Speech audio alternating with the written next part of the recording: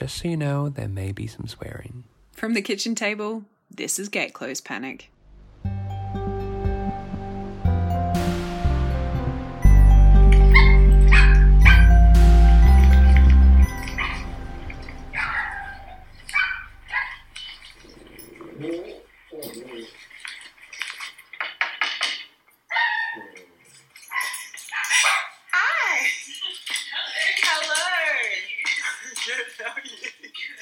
What a cutie!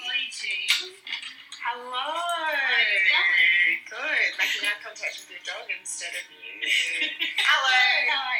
Oh, I got kisses on both cheeks. I'm good. I'm in the process of getting ready to move to London at the moment, and it's taking up all of my brain.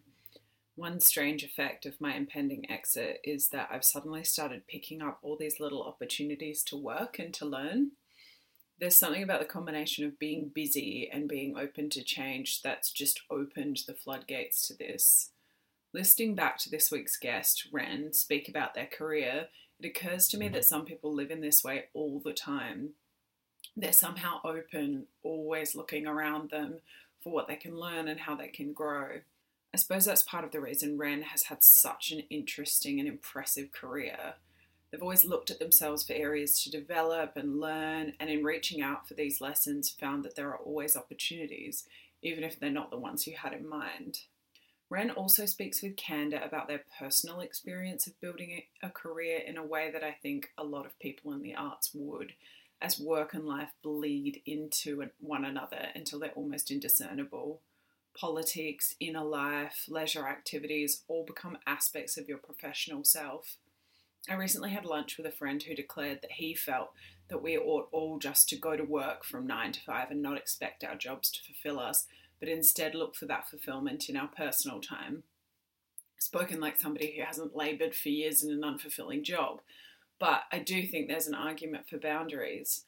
Whether any truly passionate arts workers would be able to adhere to them is another question. I'll be back at the bottom of the episode. Until then, enjoy.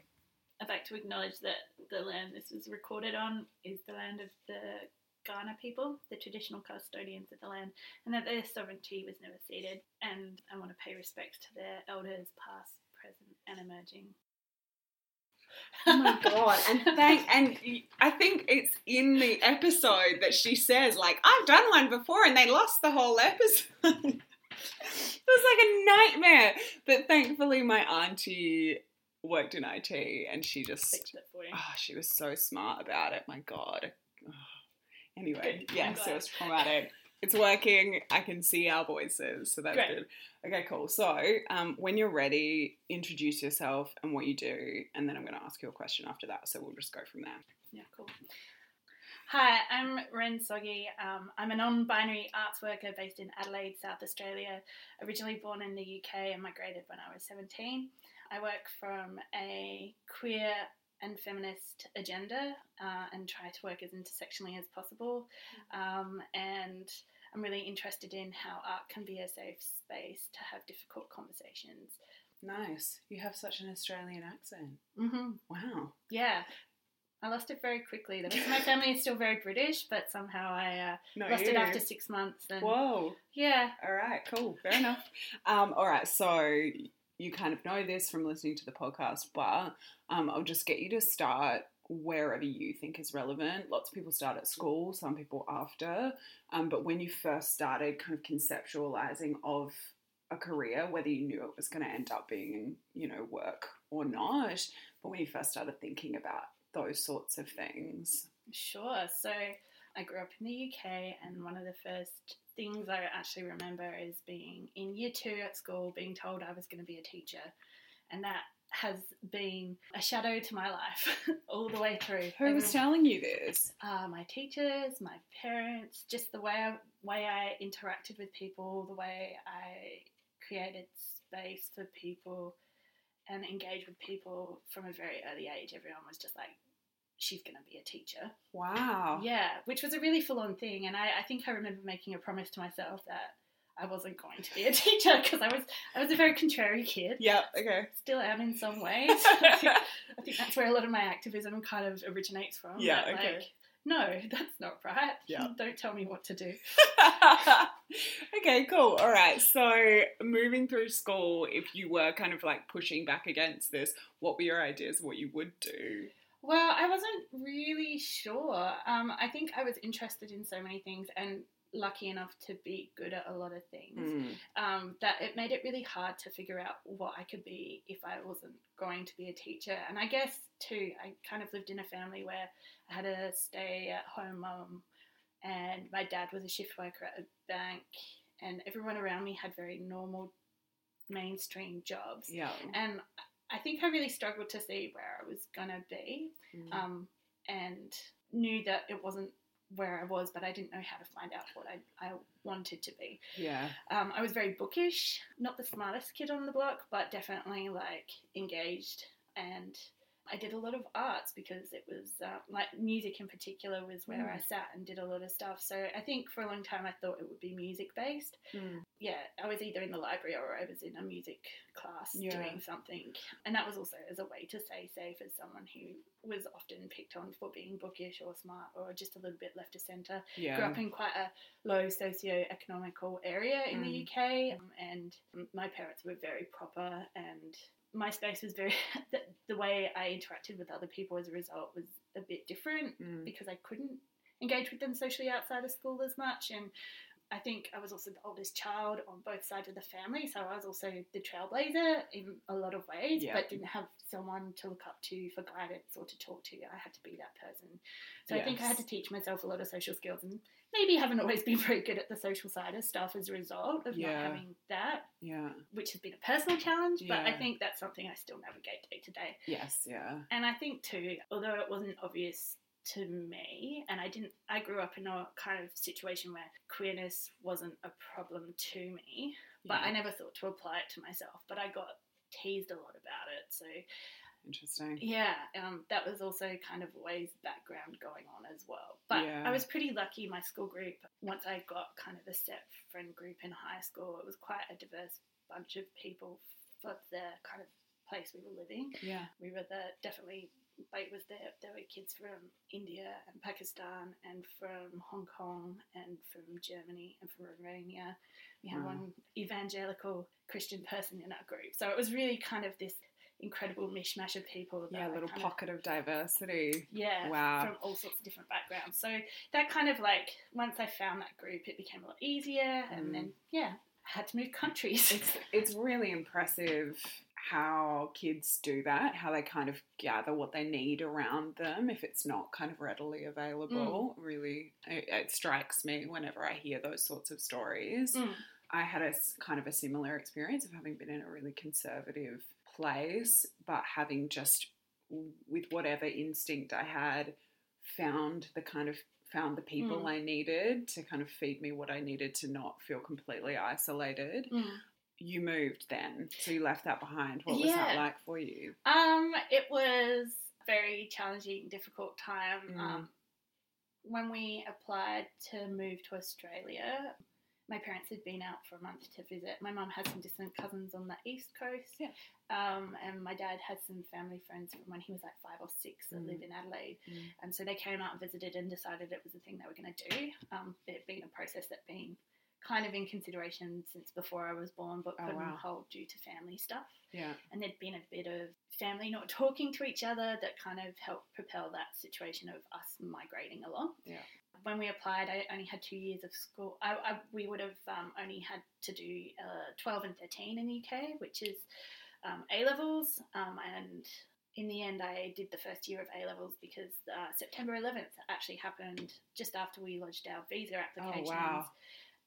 So the visa process that should have been 3 to 4 months turned into an 18-month process. Yeah. So, I mean, I'm very privileged to be in a position where I got to migrate under my dad's skills to Australia, which is pretty amazing. But, yeah, that was kind of, it made it a much more bumpy experience in terms of, like, transitioning school and transitioning groups, and then I missed out on that last year of like social stuff with the people. So then when I moved to Australia, that connection there just didn't actually continue. So Yeah. I got quite isolated when I came I over bet. here. But we also, because we had to wait for so long, we kind of like packed up our house at the end of the school year, which is June in the UK, Yeah. and lived out of suitcases for like 9-10 months, God. and settled in Adelaide eventually in just before the school year started. How disorienting. Yeah, and the school systems are really different Yes. between the two countries, and Yes. some of the stuff I was much higher level, like I could have passed first year uni maths but couldn't pass year 12 maths here Yeah, because right. what they teach you is different. So there was all these and some of the music stuff was much broader, and some of the history stuff was much more peeled back, and the way of writing for English was like the way you structured paragraphs and stuff. And I came straight into year 12 doing that. And in the UK, you do like assessments at the end of the year, so Yeah. you do coursework, but you don't submit it till the end. Whereas in South Australia, it was like continual assessment at the front. Yeah. Yeah. So what you do at the beginning of the year will still count for you right at the end of the year. Yeah, so that was really challenging. Mhm. And because we'd spent that time travelling, the school I went to was a pretty privileged school, Mhm. and I just really struggled with people's lack of ability to think outside the box. Like, they didn't even know they were in a box. And that also made it really hard to connect with people in that year group who already had really established kind of time frames and Yeah. things like that. Yeah, to come into that and then also not be able to connect because you're frustrated by how they're seeing and behaving. Yeah. I think that's when I really became aware of like privilege. Yeah.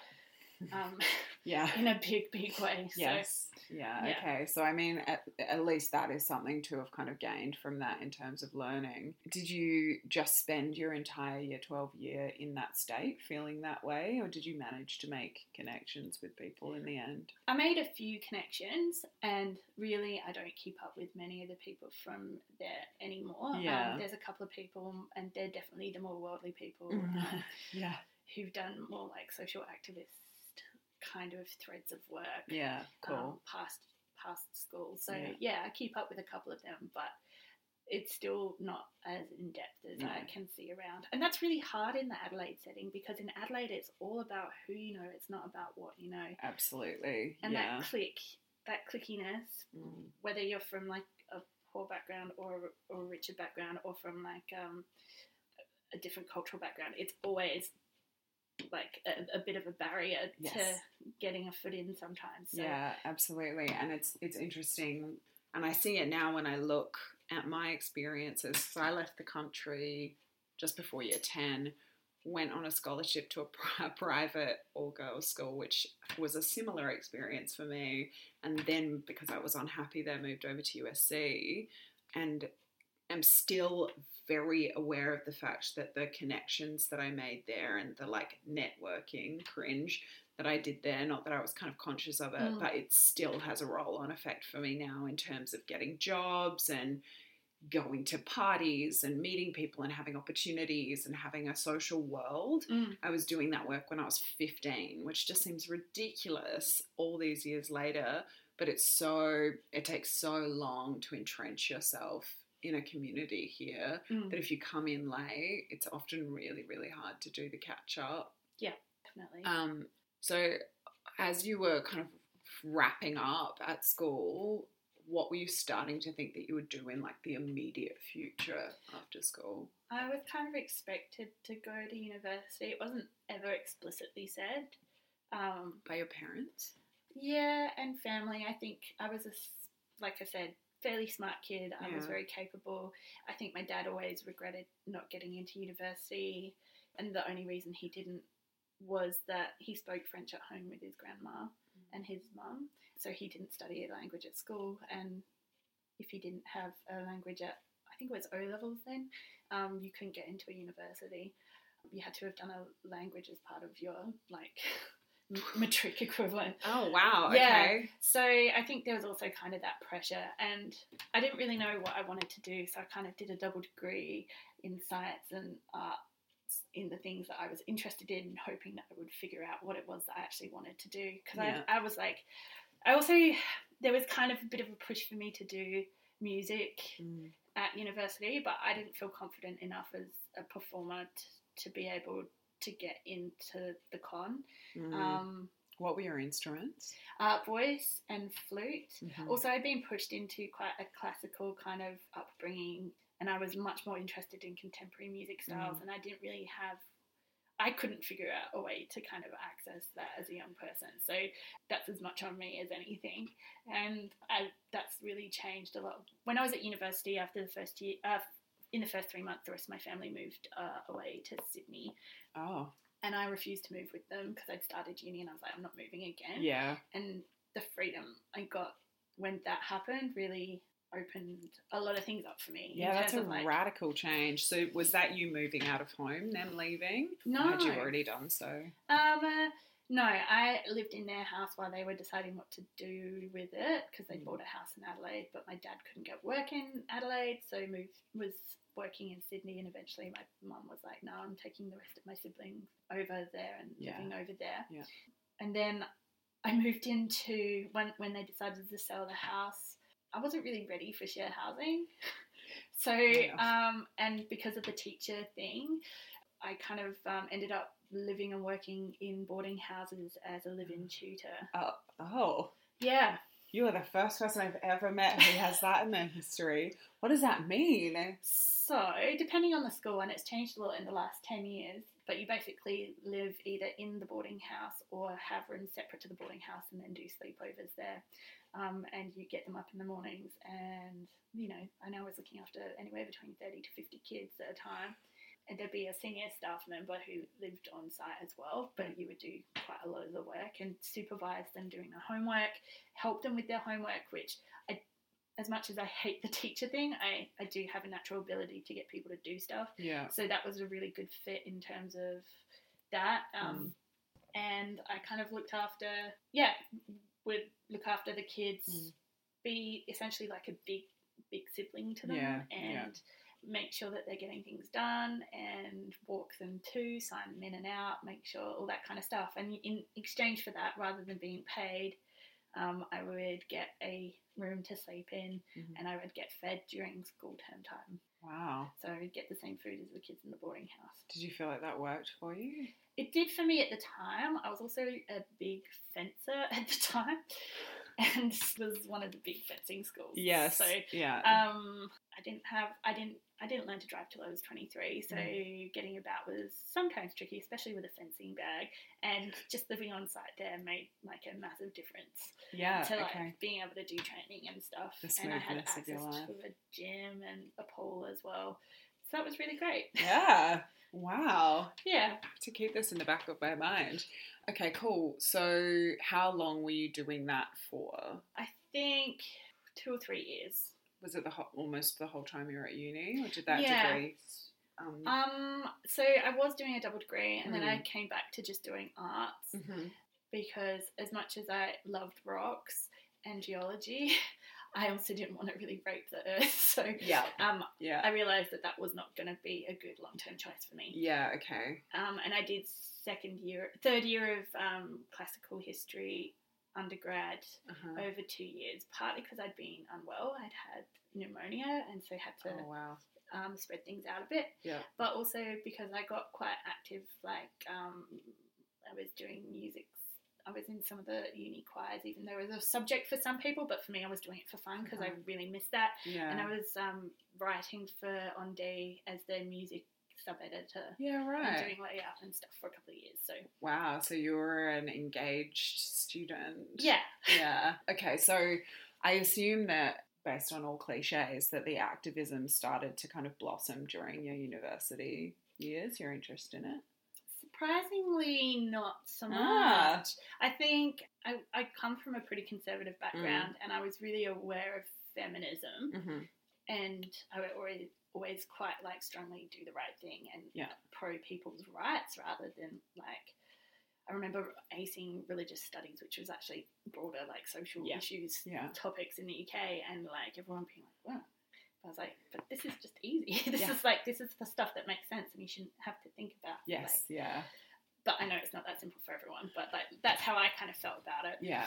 Yeah. So once I started figuring out, so while I was at uni, I figured out that I could do arts in other ways that wasn't necessarily performing, which hadn't really been offered to me as like a career choice before. And I also realised I might be queer. And part of the reason I didn't stay in boarding house situations was at the time my boss was quite homophobic and was openly encouraging it in the kids. And I realised that I couldn't stay there.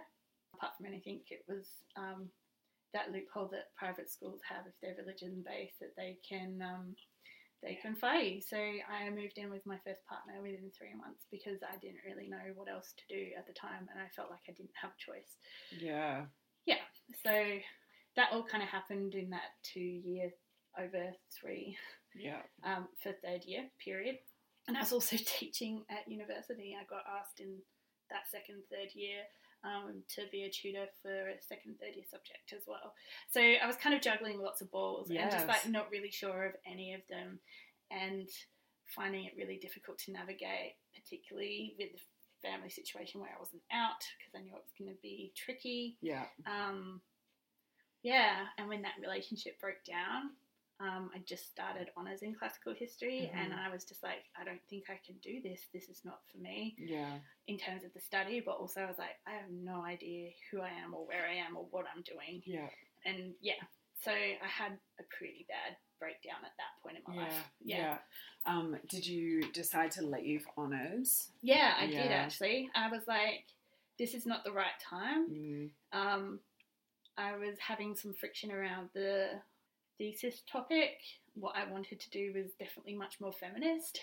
And there are some leading scholars in it in Australia, but it's really early work, and it was too early for doing honours to be successful and to like get scholarships. And I think at the time I also knew my writing wasn't good enough to sustain getting like a scholarship or something for a PhD. And I was like, well, what's the point of doing this right now? I have to make this decision to like pull out and reassess what I'm doing. Okay, so what came out of that then, that decision to stop doing that, stop moving down that path that you had kind of made for yourself? So I ended up moving in with my parents for a brief period in Sydney. Which was thwarted a little bit by coming out, and which is why I ended up back in Adelaide. But when I was in Sydney, I was like, right, well, if I'm here, they don't offer music business classes in South Australia, not the full course at the time, and I could do that in Sydney. And I got into the course, and I was about to start, and then stuff happened, and I ended up having to relocate back to Adelaide to a friend's house, which was a really interesting situation to be in because it was essentially like a Lutheran hippie commune kind of house. And I was one of the few people who had my own bedroom in the house. And it was definitely like a holding space until I got back on my feet. It was a very challenging space to be in as a queer person, but they were also they were very socially activist house, and I think that is where probably that friendship had like started blooming, or like trying to like massage that out of me. And then in that house it kind of has definitely had a massive impact on like being socially aware. Okay, that's interesting. Where did you go from there, from that point? I didn't really have a network of, I was kind of a little bit cut off from family for a while there, so I basically had to rely on that friend network. And I also wasn't really sure if I was queer or not. I'd just broken up with a girl for the first time, and I was just like, I don't know what fits or what doesn't fit, and like I feel like there's more to this than I understand. So I joined a queer group for same-sex attracted young people at Second Story in the city. And that was an incredible few years of my life. I got the mental health care I needed there. I built a really strong network of people. Second Story is amazing. It's great. I was so sad when it closed down. So was I. But you already had a kind of friendship group. Had you gotten that from university? I'd gotten some friends, but not like not like a clique or not like a standing base of people. And I think that that's something that's also been, I've definitely been a floater and never really attached into a group for longer than a period of a year or two in my life. And I think part of that comes from having moved, but part of it from being social. Like, I'm very introverted, and I really struggle to like maintain high levels of socializing, and so I have to make sure I balance that, and sometimes people don't understand that, so I've definitely had friction around that too. But then I guess I had a really strong pocket with the fencing crowd, but when I stopped fencing, it was like my family evaporated, and that was the first place I really felt like, this is where I belong, this is where I fit. So that was kind of like really hard. Stopping fencing happened about the same time as honours. I stopped doing honours and doing all that kind of stuff. So everything at once. Yes. It kind of just like all imploded. Yeah. But then you second story was that place. And then I moved out with people from there. Nice. And I was working part-time because there wasn't the music course in Adelaide, the music business course, not the full course. So I started doing the little bits that were available at Music SA at that time, and kind of started building like a couple of little networks there. So I had the queer group, and then I had the Music SA stuff, and I was doing lots of volunteering, working at like music festivals and events. And I was working at JB Hi-Fi, and that was kind of like, I was trying to always balance like working part-time and doing the study, and then increasingly becoming more like activist through the queer group and volunteering, because I was like, all right, well, if I'm volunteering, if I'm doing this study, I've got to volunteer to be able to like really get my foot in the door. It's going to take a while. And so I was just like, I have to go gung-ho at this. I have to work, make sure I can cover my bills, but also volunteer until I get the right opportunities, because like I'm not going to know unless I try all these things. And through the queer group, I ended up volunteering at Feast. And that really kind of was a door opener, partly for like feeling part of a community, because I'd felt very alone until that point. And then also in terms of like, I started doing one day a week of admin for them, and came to understand arts as, my interest in arts is broader than just music, being like actually wider, and getting exposed to things like interdisciplinary arts for the first time, and like community engagement stuff, and a lot of which I already had skills in that I didn't really know I had, and they just kind of teased out a bit. And so then just kept plugging away at volunteering at stuff for like, and getting short contracts. I started doing some sound production study, but realised that wasn't quite the right fit, and then the arts admin side kind of like started to blossom more. And as much as I love marketing, I wasn't really sure it was definitely the right thing, but it was the way in. You sound like somebody who likes to have a few plates spinning at once. I get bored really easily, and if I get bored, I get disengaged, and I'm quite aware of that. And I know that I have to, when I get bored, I either have to change something up, add something into the mix, or move to something else. And I'm really conscious of that. I have to do that, otherwise I'm not good for other people around me. Okay, that makes sense. All right, so is this the point at which you started to make money in this area? Started to, so I got involved with Carclue, which was great. Did their off the couch program, which a lot of my peers actually went through, like in the industry, and is where a lot of my friend base is actually from. It's really interesting in arts, definitely in music, and definitely like in broader arts. It's very different. There's not really a separation between your like social world and your work world. It's very blurred. So sometimes you forget what's what. It's interesting you should say that, because speaking of Liz from last season, before we sat down to do her interview, she was telling me that she was kind of exhausted and she was getting in late because she had ended up drinking wine on a porch with somebody until the wee hours, who is like a business associate. It's important that they're connected with each other for business reasons. But, obviously they like each other, they have common interests, but that bleed for when you stop working is so so grey in the arts, I think, and obviously in other industries increasingly. Yeah. But I think the arts, it seems to be the one that I'm hearing it most. Yeah, definitely. And I think too, because like the hours you keep as an arts worker particularly, it's not conducive to having a social life outside of it necessarily. Yeah. Unless you kind of cut yourself off from having those different opportunities. Yeah, and you are like you end up choking yourself out professionally if you're not willing to make that your entire kind of all-encompassing experience. Yeah, which has been a problem, like in terms of like relationships. Yeah, it's definitely been a strain because especially when doing festival work, you get these like really high, intense periods of activity. It can be like a 3-month lead up, and it will be really full on, and your focus just can't be anywhere else. Yeah. Or if it is, it's very strained and it's not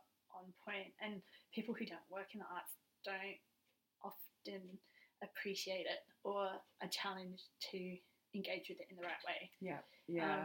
I think also doing those sorts of events and that sort of thing, there seems to be a feeling of like tunnel vision, social tunnel vision as well. It's like being on school camp or something like that. You start existing just inside that world and that community, and everything else can feel a little bit distant.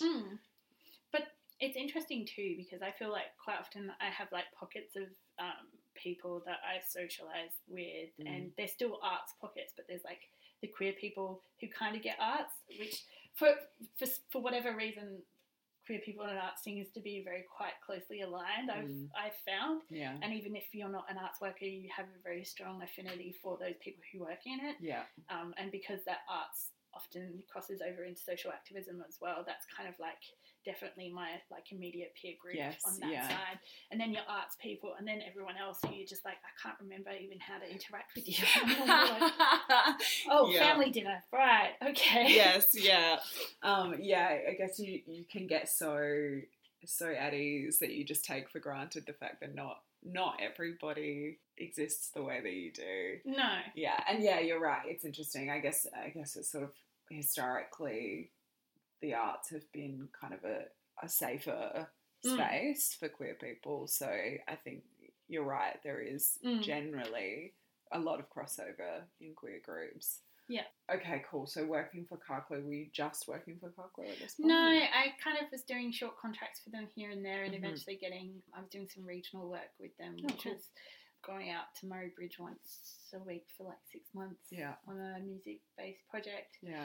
I was doing Feast Festival and became increasingly involved in that and running the queer youth group at Second Story, not just being a participant. Nice. That teacher / almost leadership role I seem to fall into a lot. Yeah, it's following you. Yeah, and through those things I kind of ended up on the Rainbow Advisory Council for Department of Communities and Social Inclusion, which like I was already self-educating myself in like queer tropes and queer ways of being and understanding, and also in like feminist ways. Like I realised I was quite feminist but didn't really know that, but a lot of my friends were studying that, so then I kind of got this kind of osmosis of like social justice and like what queer agendas were and how gender can be a construct, which like was really interesting situation. How old were you when that kind of concept came into your consciousness? Between 23 and 26. Yeah. And I I think the thing for me is I knew that I was queer. I didn't really want to call myself a lesbian because I knew I was attracted to more than just women. Yeah. And I was fairly sure that I'm attracted to more than binary genders. But then with gender stuff, I think I hadn't really thought to apply that to myself in the same way I hadn't thought to apply to myself that maybe I am attracted to other people. Yes, yeah.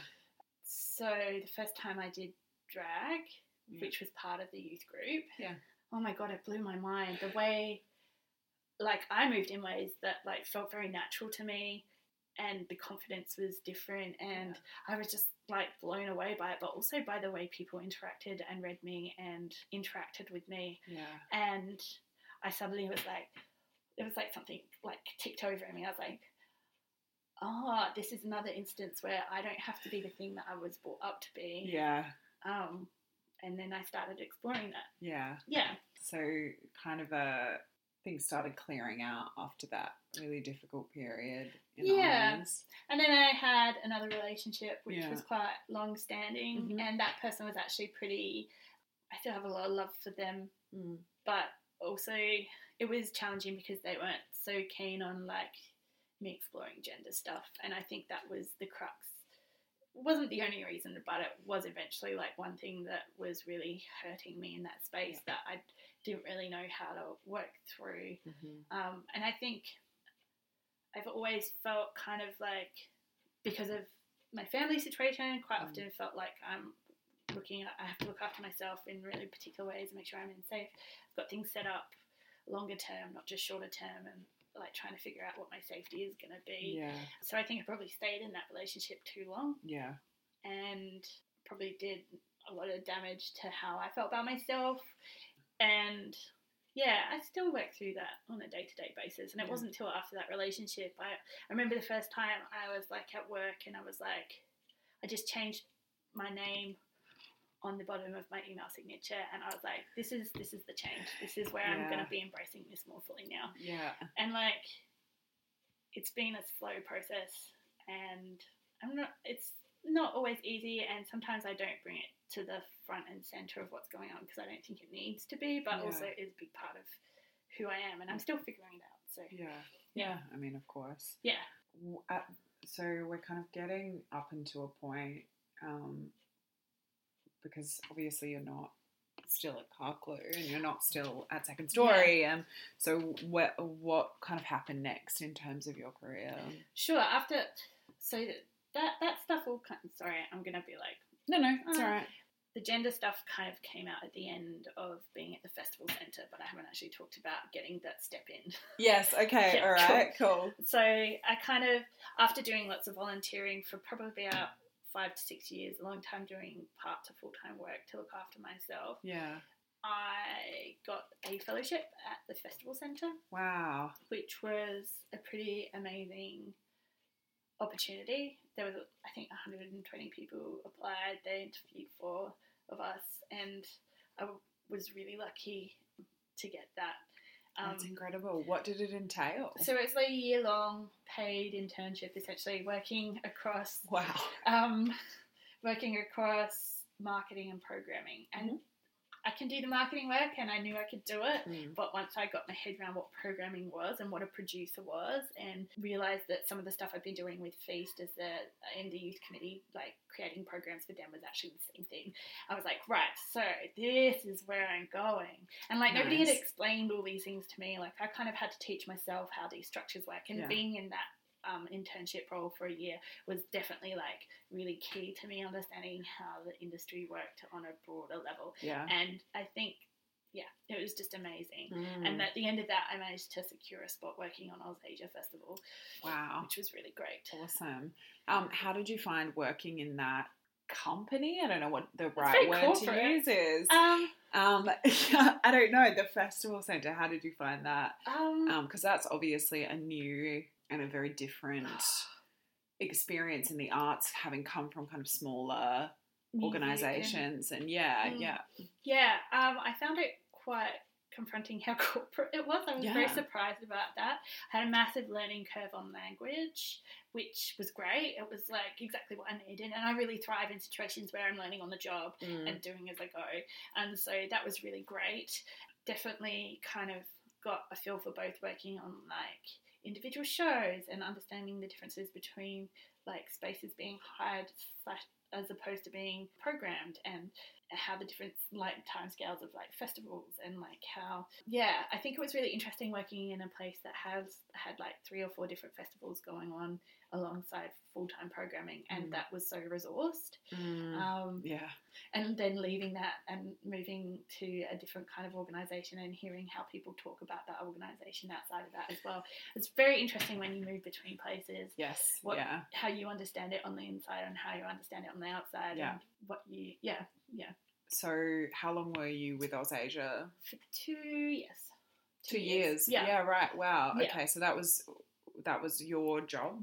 That was your only job? Yeah, it was my only job. I was Wow. really lucky that was also full-time. Yeah, well done. And yeah, during that 3-year period, I was on the Rainbow Advisory Council for Okay. DCSI. Yeah. I had been doing stuff with Feast Youth Committee prior to that, and then when the DCSI stuff came up, I kind of passed that on to someone else and made sure that there was like succession planning. Yes, yeah. And the youth drop-in that Feast runs had been set up as a result of that programming we done, so that I felt comfortable to like move on to something else and give someone else a chance. Yeah. And then creating the inclusion strategy for LGBTIQ people at DCSI was quite an experience. I got like first-hand community consultations in regions.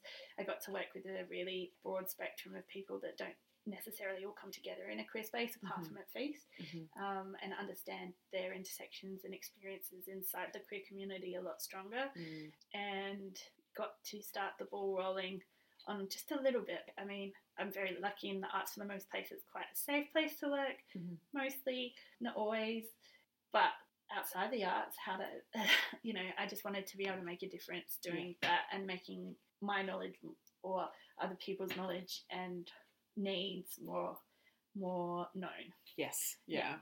So that was really great. I feel like there's probably not.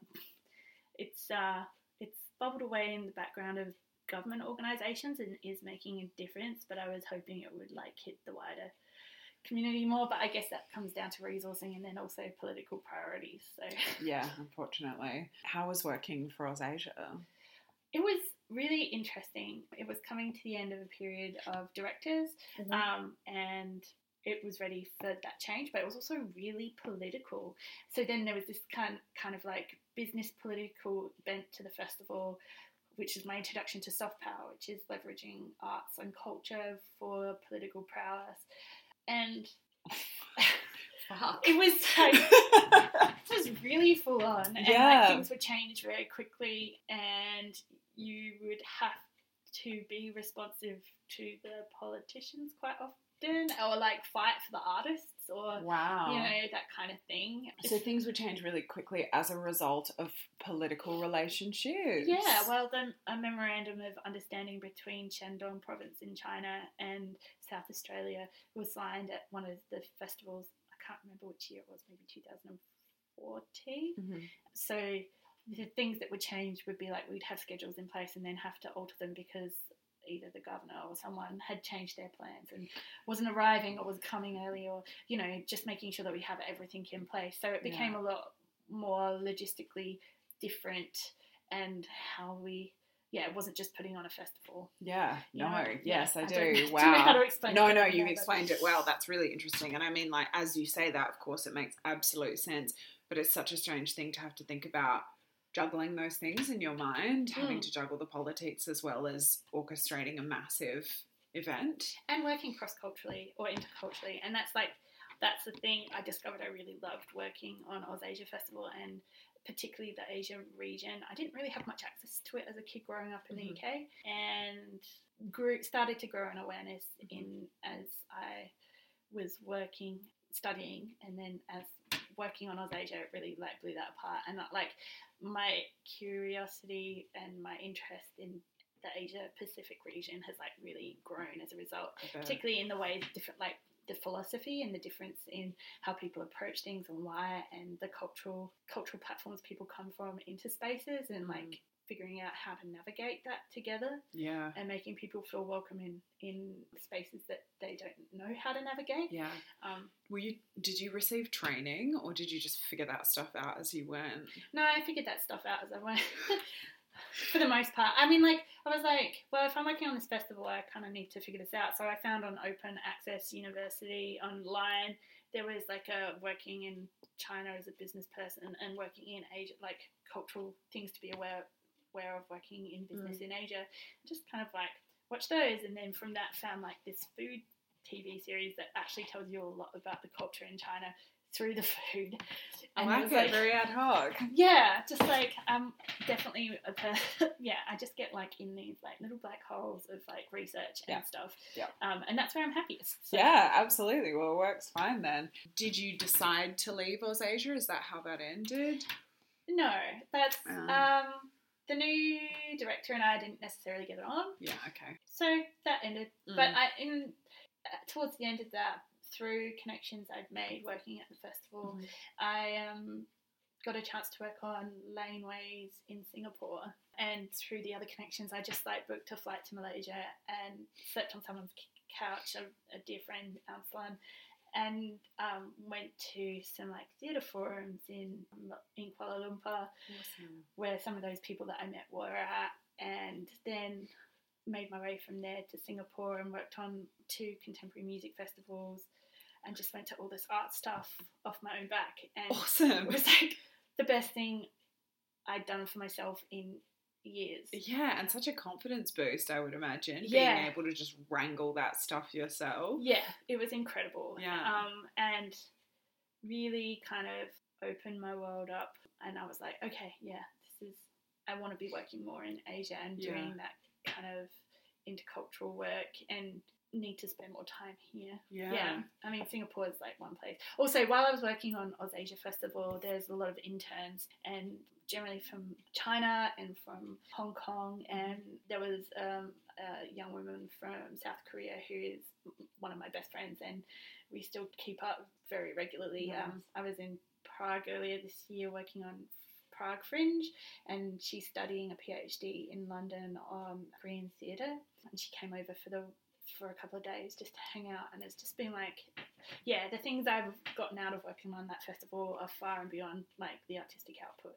Yes, absolutely. Yeah. So how long did this sort of period of stringing together work in Malaysia and Singapore? That was about 2-3 weeks of work, and then I came back and then finished up at AusAsia Festival, and then ended up working at Carclew. So yeah, right. Yeah, you apply for a job, or did they? Yeah, nice. Yeah, and as an organisation that had definitely been a place that had fostered me, had developed my skills in event management, and had given me some of my first contracts between them and Feast. It was really exciting to be able to come on board. Yeah. They'd had quite it was also a difficult time, I think, because they had quite a strong change in organisation structure, and so there was a lot of politics in the local scene about the people who had not stayed. Yeah. So that was interesting to navigate, but it was really good opportunity, and I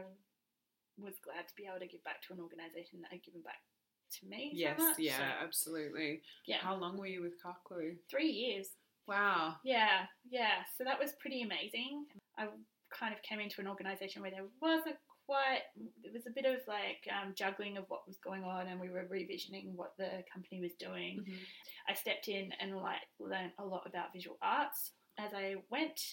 There's a residency program there for curators and artists, and we kind of stepped in to look after that group of people, and kind of made the exhibition series that was part of that a little bit more lively and a bit more engaged with the local emerging and early career scene, which I'd just fallen a little bit on. And I taught myself that stuff as I went, and when I didn't know, I just have to ask questions, and having a network of people was really important, people from the festival centre, particularly Carissa. I was like, I'm taking this on, I have no idea, can I sit down and have coffee with you? And just being able to have those connections to really lean on, is definitely something very invaluable I got out of it. Well, it's not that I just got out of it, it's what you do, and people come to you and ask you the same down the line as well. So exactly. it's creating awesome, the psychology. Yes, you're absolutely right. Okay, cool. So you were 3 years at Carclew and then decided to make a change? About 18 months in, 2 years in, I was like, all right, I'm getting comfortable. What's the plate I need to spin, as you put it? I was also really aware that I needed more in terms of doing leadership roles, or I needed more creative outlet. I had seen around me that a lot of women in particular, there's a bit of a glass ceiling in Adelaide, and to get the next step up in industry, those people that I looked up to were having to move interstate or overseas and then come back in at a higher level. Yeah.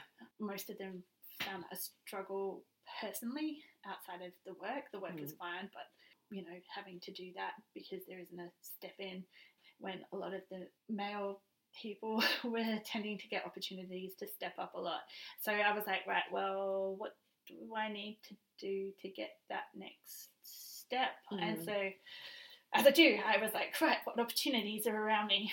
And just started applying for a whole bunch of stuff, including the Next Wave program in Melbourne, Kickstart Helix.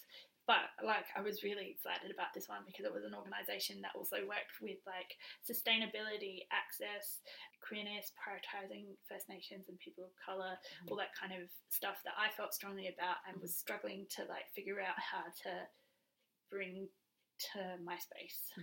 And I felt like if I could get a chance to work in an environment where there was that working from the first place, I could build a tool set that I could bring back.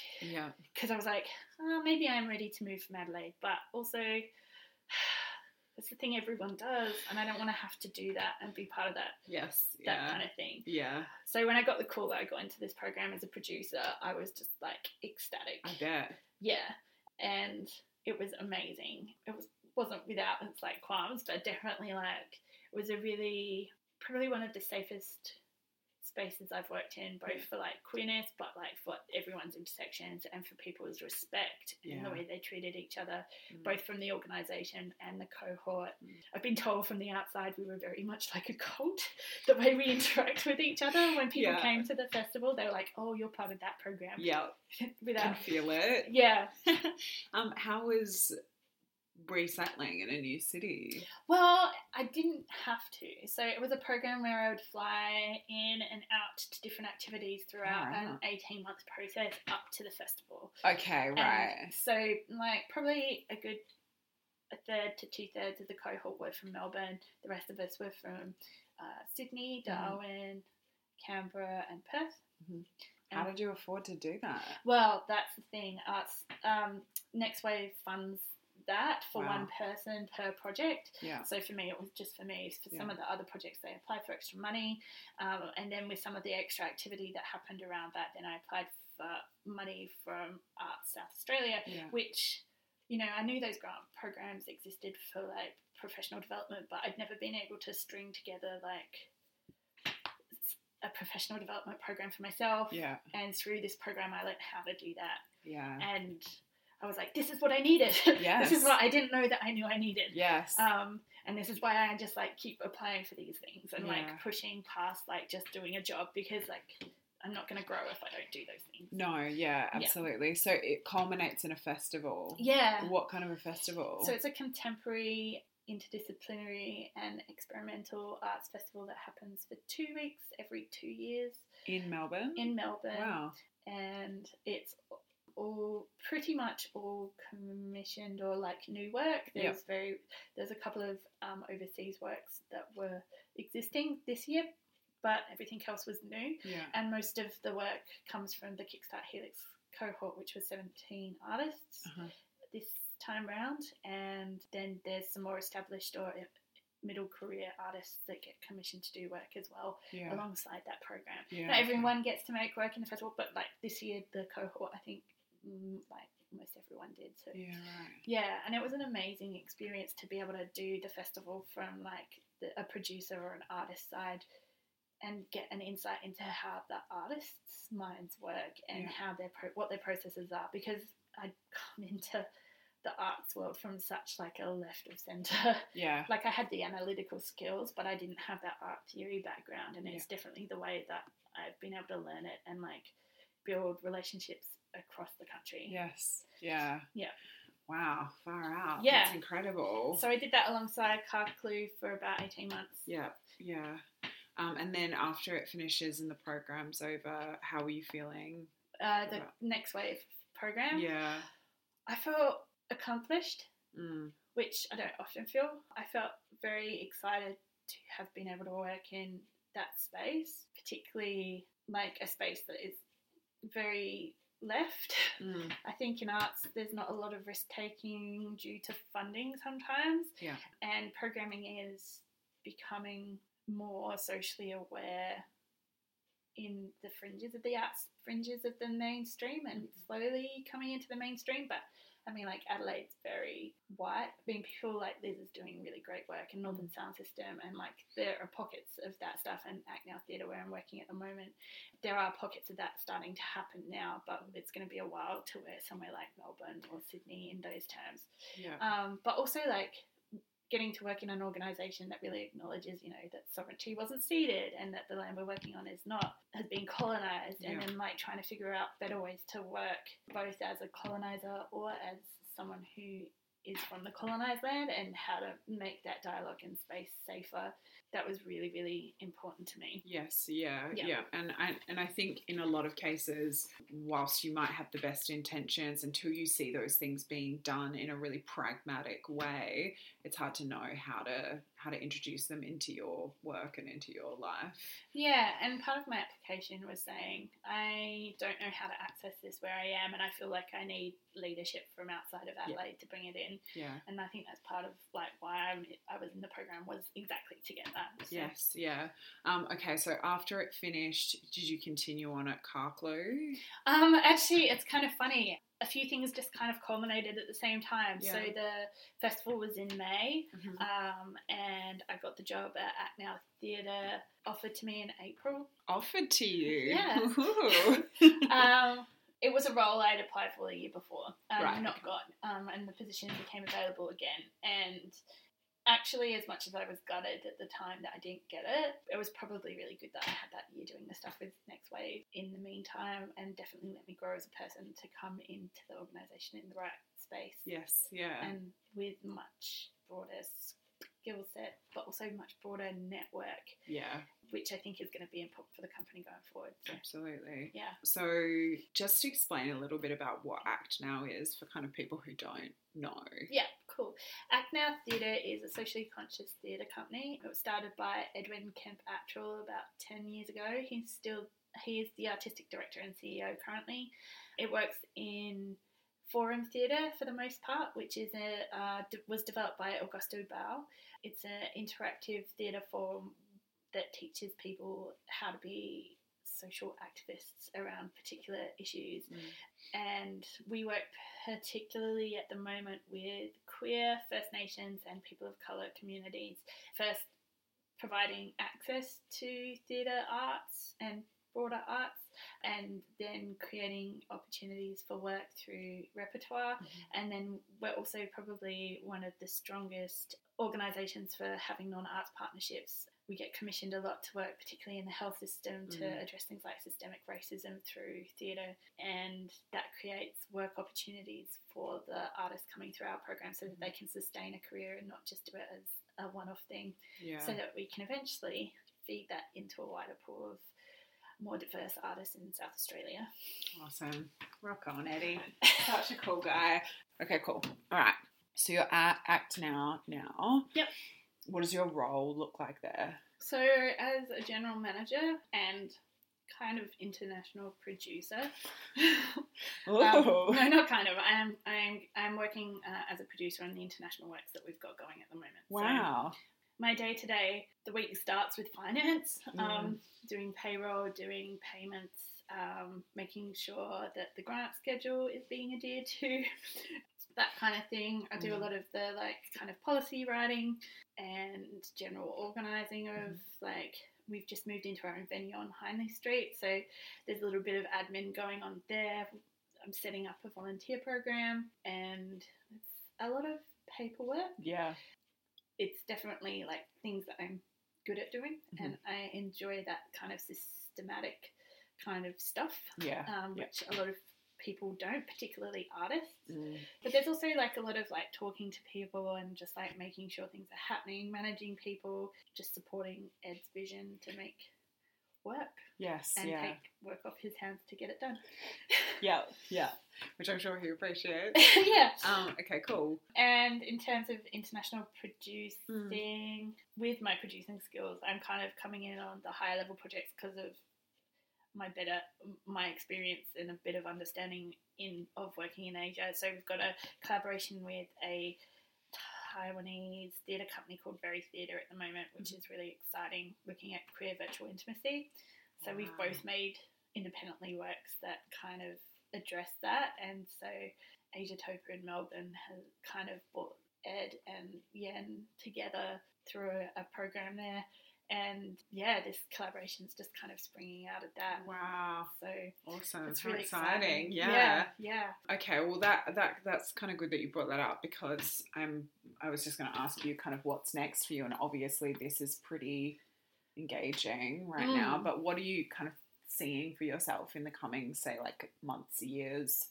Yeah, cool. So I feel like I'm going to be with the company for quite a while. Yeah. I'm really excited about the work they're doing. I want to support that. I want to be contributing to greater diversity in SA, and I think this is a great way I can chip away at that. I feel like this job's really kind of culminated, like my social activism and then my interest in arts and then my skills all into one place. So it's pretty exciting, but then that begs the question, where next? So I definitely want to keep working in Asia. Yeah. I'm not sure whether that's like touring work or if that's going to be like working for other festivals and events and stuff around Asia, or working in cultural diplomacy or something like that. I'm applying for, I don't know if I'll get in, but applying for masters, because I finally feel like I'm ready to study again after the next wave process, and I feel like whatever is next, I need to have that under my belt to get to it. So I'm kind of like trying to set things up. To ready yourself for that. I think that I need it on my resume, but I'm not just doing it for that. No, like I have interest, and I think I've kind of always try and sit back and look at what skills I'm missing, or where my weak points are, or what things can get me to the next stage, and what the next stage is, and looking and seeing what they're doing and what that gap is. So I spend a lot of time reflecting on that kind of thing, and I feel like now is the right time to be doing this. So that's kind of the next step, and after that, I'm not quite sure. We'll see what happens.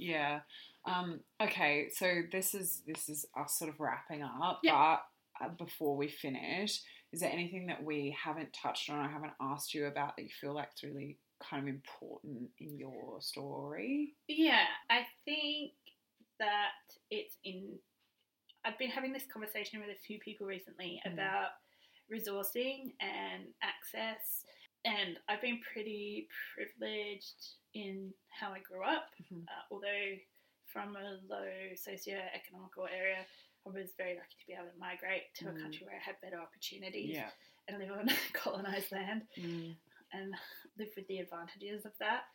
I also think that the choices people make when they have resourcing and support networks available to them makes a big difference. And I think that I've definitely made choices in my life that have not been the choices I want to make. It's the choices I make to maintain security or safety, or rather than taking the big risks and just not having a home for like 2 years and just working one festival contract here and one festival contract there and just getting by. And part of that has been through like how to make myself feel okay when I don't have a family network to fall back on if I don't have money to pay my bills or to pay a bond or something. I mean, that's one thing. But also at the end of one relationship, I ended up with a dog and living with a dog on my own. And the dog's really good for my mental health, and I need to keep having her around, and I love her to pieces and wouldn't change that for the world. But it's definitely changed what opportunities I can pursue as well. Because, I mean, like, renting even, like, it's really hard to find places that will take a dog, let alone for a short contract. And, you know, then having people around to be able to look after her when I travel and stuff. And travel is definitely increasing in my work, and that's definitely something that I want to keep happening. So I just, now I'm a little bit more settled with someone. It's not such a big issue, but it's definitely things you have to navigate. And I mean, I don't have children, and I know a lot of people have children and they have those barriers, and it's not the same. But I think I just want people to know that, you know, those things do happen, but sometimes you just have to find other paths around. And it's not always as straightforward, and it might not be what you want, but it doesn't mean that you can find ways. Nice. Okay, that's beautiful. Do you feel comfortable? If you've got any questions for me or for Ren, just reach out to me on our social. Also like and follow us and rate us on iTunes. I've been Saren Bell. This has been Gate Close Panic. I will see you in a fortnight.